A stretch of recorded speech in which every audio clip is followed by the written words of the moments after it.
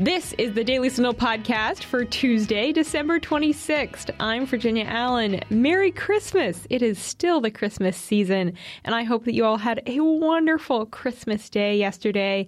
I am with my family in South Carolina this week, just enjoying a bit of a slower pace, and I hope that you all are getting to do the same. We are continuing a beloved tradition this week here on the Daily Signal podcast. Every year, between Christmas and New Year's, we bring you the best of the Daily Signal podcast from the year. These are the shows that received the most listens across podcast platforms.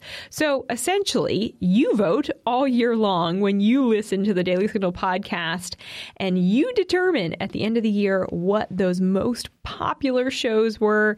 And then we enjoy getting to look back on the year at some of our favorite conversations. We are starting our series out strong today and going all the way back to an interview that I was honored to do with Chloe Cole in January.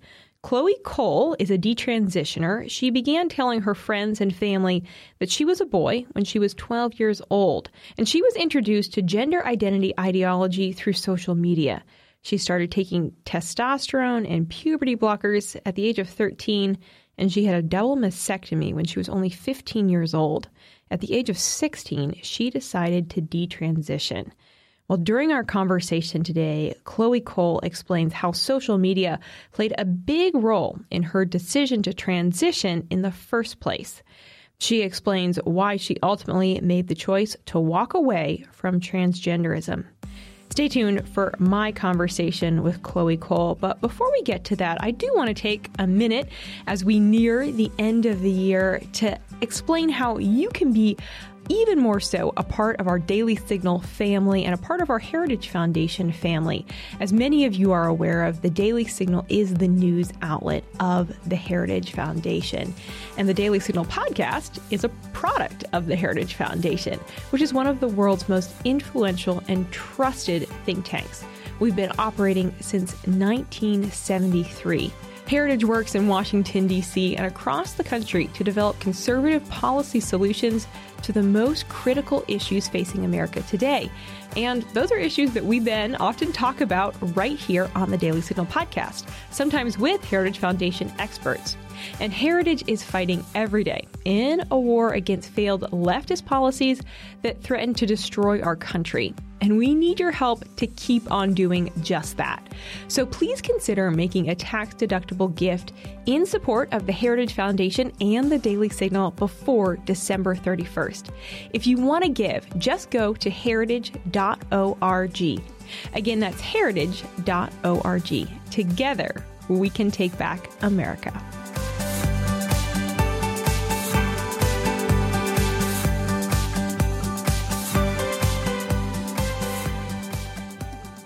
It is my honor today to welcome to the show former trans kid Chloe Cole. Chloe, thanks so much for being here. Thank you for having me. So Chloe, you're 18 years old. Where did you grow up? I grew up in the Central Valley, California. Okay. And do you remember, as we're jumping in, talking about your story, your life, this whole process in the transgender movement, do you remember the first time that you heard that word transgender or started to think, maybe that's me, maybe I identify as someone who's male?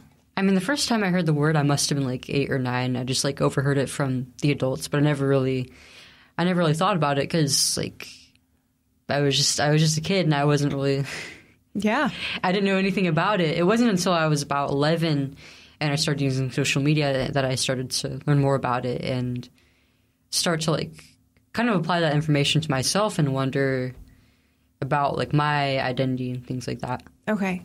So it was through social media you kind of start questioning your own identity. What were you feeling at that point when you were, 11, 12, 13, you're scrolling through social media and you're starting to kind of think about gender identity? Yeah, I mean, I would say before that I was already kind of vulnerable because, growing up it actually turns out that I'm on the spectrum, but I didn't get a proper diagnosis until I basically wasn't a kid anymore. But my parents struggled a lot with they constantly at odds with my school, my physicians. Yeah. At school, I I was getting bullied a lot from a young age, and I tended to struggle in my classes and with socialization. I mean, in 4th grade, I finally managed to make a group of friends, and that was kind of the first time that I ever really felt, I guess you could say, included with my peers. But then I had to move schools pretty quickly after that, and I was basically back at square one. And the second elementary middle school that I went to, there was a lot of favoritism among students, and I was not one of the favored students. I was actually getting mistreated by both students and staff. And so I was pretty lonely, and I turned to the internet, and I got my first phone when I was 11. And because I didn't, it was quite difficult for me to make friends. And, you know, my parents tried to get me diagnosed for autism because a lot of my teachers would tell them that they noticed that I had some pretty distinct signs of being on the spectrum. But when they tried to get me diagnosed, the physician just told them, like, oh no, she's too smart to be autistic. Like, there's no way she's autistic. And when they tried to get a second opinion, my healthcare provider just said no, and then they got me a diagnosis for ADHD instead, and then they started medicating me at 10. So when I started using social media at 10, 11, by that point in time, I was, I had some body image issues. You know, I was kind of a tomboy from a young age, and I wasn't very developed, especially not in my chest area, but I did have slightly larger shoulders. I did have a bit more muscle in my body from being a little bit more on the athletic side. Yeah. And I liked having my hair short, but I often felt like I couldn't match up to other girls in terms of appearance, and I started to, I had difficulty socializing with them and maintaining friendships with them. And so I started to wonder if, like, something was wrong with me, and I often felt like I would be better off as a boy. Okay. And social media introduced this idea that I could be a boy. A lot of the feminist content I was seeing alongside the LGBT content that I was exposed to painted a very negative picture of being a woman, being feminine. I was actually, despite being a tomboy, I had a feminine side, but I was ashamed of it because a lot of cartoons and other children's content I would consume growing up kind of was focused on boys, and it kind of portrayed like girls, and especially like feminine girls, as stupid and not really contributing anything to the story. Yeah, and just being a nuisance. And I wanted to be something more than that, you know. Absolutely. But I also, from other women and girls growing up, I would often hear about the negative parts of the female experience, like how painful periods and childbirth and pregnancy and menopause are. And nobody ever really talked about all the good things that come with those things. Yeah. And, I mean, naturally, hearing all those things about growing from a girl into a woman made me not want to do that. Yeah. I also hit puberty from a young age, so I was dealing with it. It kind of just like hit me full force. It's a lot. Yeah, I would. A lot of my peers and sometimes even adults would make some really uncomfortable comments about my body, and it was something that I really just wanted to escape. And like I said, the LGBT and especially the trans and queer content that I was seeing taught me that I didn't have to be a girl. I didn't have to deal with any of this. I could have a way out. And I mean, learning about this and learning about this kind of gave me like a sense of relief, because it was like there was all these things that I thought was wrong with me, and it all finally made sense after I learned about this.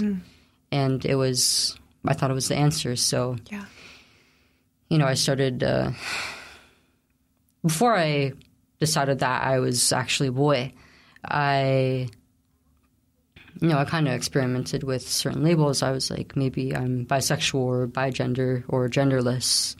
And then eventually it just became, I'm not a girl at all. I'm just a boy.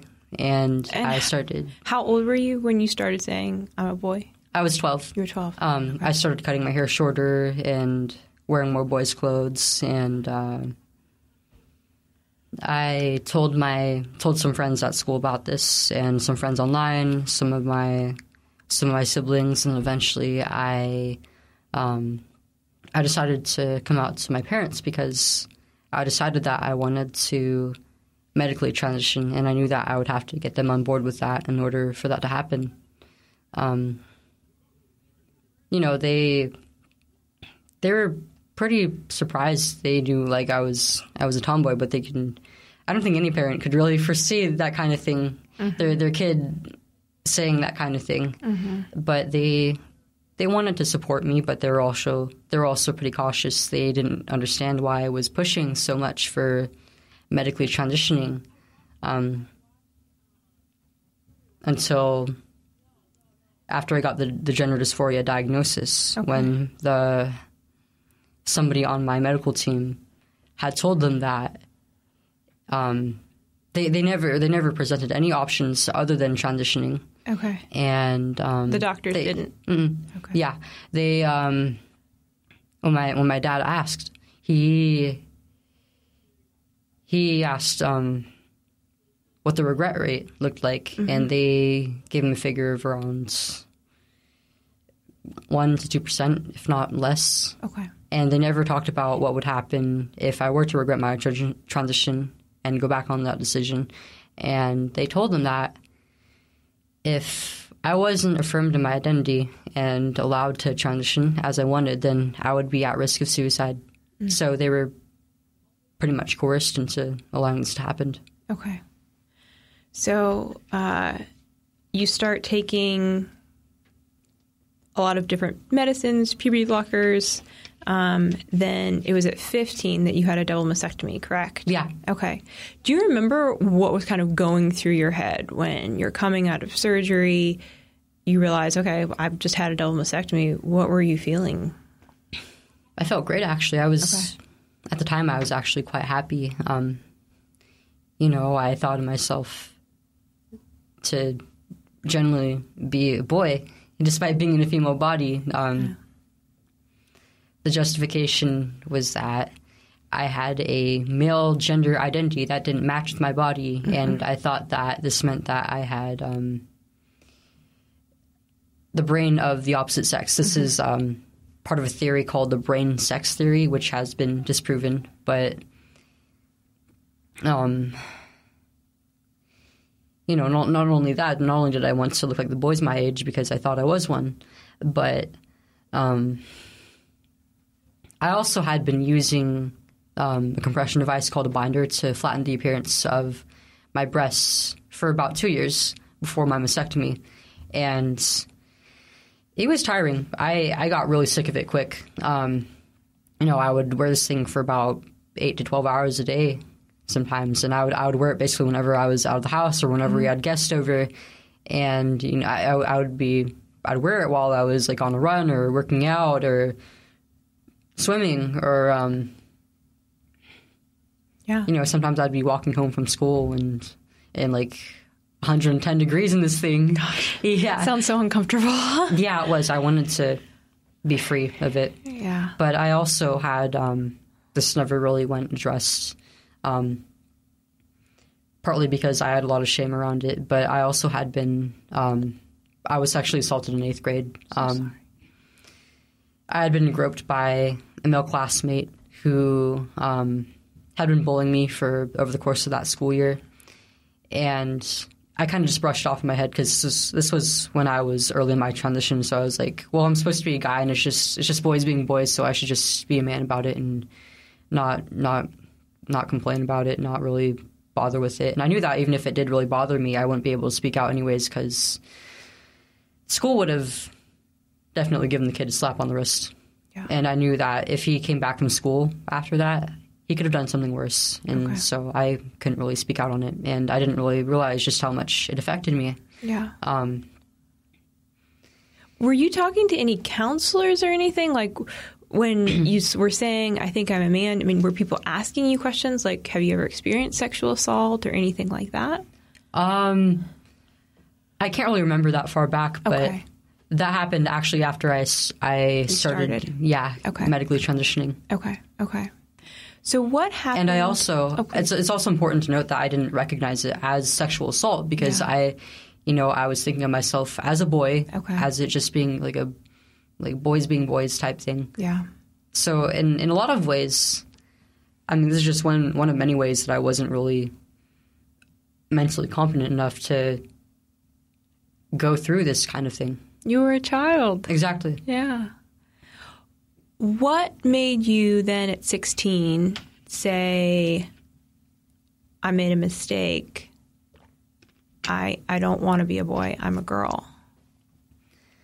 There were a few factors. After my mastectomy, I started to, I wouldn't say I realized that the regret set in very quickly. It took nearly a year. Okay.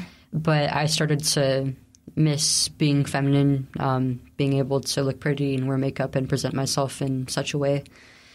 And in secret, I would actually buy women's clothes and wear some of my old girls' clothes just whenever nobody was home and I was alone. Mm-hmm. I was pretty ashamed about this because by this point in time, I was already medically transitioning for so long and I didn't have breasts anymore. I didn't really look like a woman.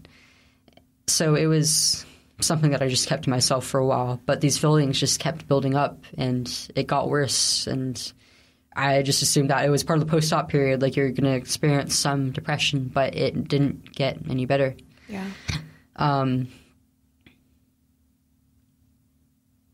About a year after my surgery, I started taking a class on psychology in my junior year. Mm-hmm. And one of the chapters was focused on child development and parenting. And I learned that breastfeeding is not only that, but it also plays a role in the bond between mother and child. Mm-hmm. And that bond goes on to affect that child's later cognitive and emotional and social functioning. And upon reading this, I felt like a monster. I felt like I realized that I took something not only from myself, but also potentially from my future children. And I think that's when the realization really hit that I shouldn't have been allowed to go through this. I mean, not only that, but also the lessons about cognitive and emotional development in kids and teenagers made me realize that at an age where I was where everybody really naturally is prone to making some pretty rash decisions, I was allowed to make one that was permanent under the guidance of adults, medical professionals. Yeah. And a few weeks later, I decided to stop transitioning entirely. It was too much for me, and I knew that I couldn't keep lying to myself, and I went cold turkey off of testosterone. And the school year that followed was really tough. Yeah. Because what happened among your friends and the community that had been supporting you and really championing you in the transition, were they supportive of you saying, hey, I'm no longer transgender? No. I was getting attacked online, actually. By this point in time,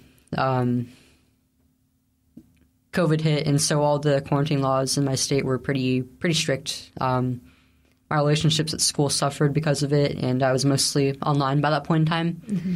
And a lot of my support system was people online. And as soon as I started talking about like my transition regret, I started getting harassed a lot. And even just bringing up that I stopped transitioning and like trying, there are instances when I would try to like connect with trans women because they were, they had, a lot of them had, they already went through puberty. They had like masculine features, but they were trying to present themselves as women and trying to adjust socially into the role of a woman. And so I felt like I could relate to them that way. And I often tried to make friends with them, but I would get shut down. They would basically tell me to just shut up and stop interacting with them and that I was making them uncomfortable. I got that a lot, actually. A lot of people told me that by talking about my experiences and how transitioning harmed me, I was harming a larger community of people who would benefit from transition and that I would scare them off from getting they call it life-saving care. And I did give in to the mob for a little bit, but I also started doing some research on detransitioning, and I was in some communities online of other people who were in my situation. And I realized that the information that I was given, not only by the medical professionals and like all the stuff I was seeing online, but also from other transgender people, was all just prop, basically. Wow. Just made up, and that I was basically that I was being lied to, and I realized that I couldn't stop speaking about it. Like somebody, I was talking to a lot of adults who had stopped transitioning, but I knew that there has to be a lot more kids who are in my situation, and I think that's really the biggest thing that prompted me to start speaking up again. And so I did. I started becoming more vocal about my experiences and how my views have been challenged, and trying to challenge other people's views online. And I lost a lot of friends, both online and from school. By this point in time, I also wasn't the most emotionally stable, and it did impact a lot of my interpersonal relationships. But I basically spent my senior year alone because I didn't really have any friends at school. I was kind of a freak. I looked like a boy by that point in time. I still had some pretty rough features, but I was growing my hair out, presenting myself femininely, and there was, I guess you could say, kind of an incongruence in my appearance, and it was very obvious, and I got picked on for it sometimes, and it really did suck, but I managed to find new friends outside of school, and reconnect a little bit with my family members, and the support that I've been getting from them has really been what's keeping me going. That's awesome. That's huge to have that support. Chloe, looking back, is there something that you think, whether it was a counselor, a doctor, a parent, some role model in your life could have said to you, or something they could have done that would have kept you from making that decision to start on hormones, to get a double mastectomy, to go on that full path of walking towards, quote unquote, becoming a man? It's hard to say because I was so stubborn, especially towards the beginning and middle of my transition. But, recently I had an interview with Jordan B. Peterson, and it didn't really feel like an interview. It felt like I was... He's pretty great at what he does. I feel like if I had a psychologist like him back then, none of this would have happened. Wow. None of it. Wow. That's pretty incredible. He's pretty amazing. So. We need more people like him out there. Yeah. What was it about the way that he talked with you and the questions that he asked that can have you say today, if I had someone like him in my life, I wouldn't have transitioned? Yeah, he probed pretty deep, and he was very informative. That was one of the first interviews where I really feel like I learned something even. Wow. That's cool. That's really it was really cool. Well, now you're on this wild road of advocacy, and you're speaking out, and you're sharing your story, and you're even sharing your story with leaders in Congress. What ultimately is the end goal of all of this advocacy, of sharing your story, of being willing to be so vulnerable? Well, I really want to stop transitioning from happening in children, in minors, and I want to reform in the affirmative care system in how we treat people who present with gender dysphoria or express a desire to transition to the opposite sex. Because really the model right now is very one size fits all, and it doesn't take cases like mine into account. A lot of people who are transgender or dysphoric have some sort of comorbid condition either alongside their dysphoria, or possibly even having led to the development of their dysphoria. I mean, every young transgender person that I know personally has either been sexually assaulted or they have some sort of family trauma, or they're on the spectrum, they have ADHD or depression. And it's never, none of that is ever really taken into account. And I feel like that's something you have to address before you allow somebody to make a life-changing decision. Yeah. And with that, one of the actions that you've decided to take is to file a lawsuit against some of those people, some of those doctors who you feel like should have been giving you a bigger picture of what was happening. Talk just a little bit about that. What's happening there? Yeah, so in November, my team sent out a letter of intent to sue, addressed to my surgeon, my gender specialist who referred me to that surgeon, my endocrinologist who got me on hormones, and then the hospital that did it, and Kaiser as a whole. Okay. We're still in the 90-day period, so not really any updates there, but we're starting to near the end of it. Wait and see what happens there. We'll definitely be following that. Chloe, for those that want to follow your story, that want to keep up with your work, that want to support your work, how can they do that? So I'm most active on Twitter. My username is CHOOOCOLE. Awesome. Thanks so much for joining us this week for the Daily Signal's Best of 2023 series. We do not have any top news shows this week. We'll be back with our top news evening podcast next week. In the meantime, it's not too late to give the Daily Signal a Christmas gift this year. Take a moment and leave us a 5-star rating and review on Apple Podcasts, Spotify, wherever you like to listen. And also don't forget to hit the subscribe button so you never miss out on brand new shows headed into the new year. Have a wonderful day. Enjoy some time off. Hopefully you're off today and having a great time resting, spending time with friends, spending time with family. We will be back with you tomorrow morning for the second edition of the Daily Signal's Best of 2023 podcast series. The Daily Signal podcast is brought to you by more than 500,000 members of the Heritage Foundation. Executive producers are Rob Bluey and Kate Trinko. Producers are Virginia Allen and Samantha Asheris. Sound design by Lauren Evans, Mark Guiney, and John Pop. To learn more, please visit dailysignal.com.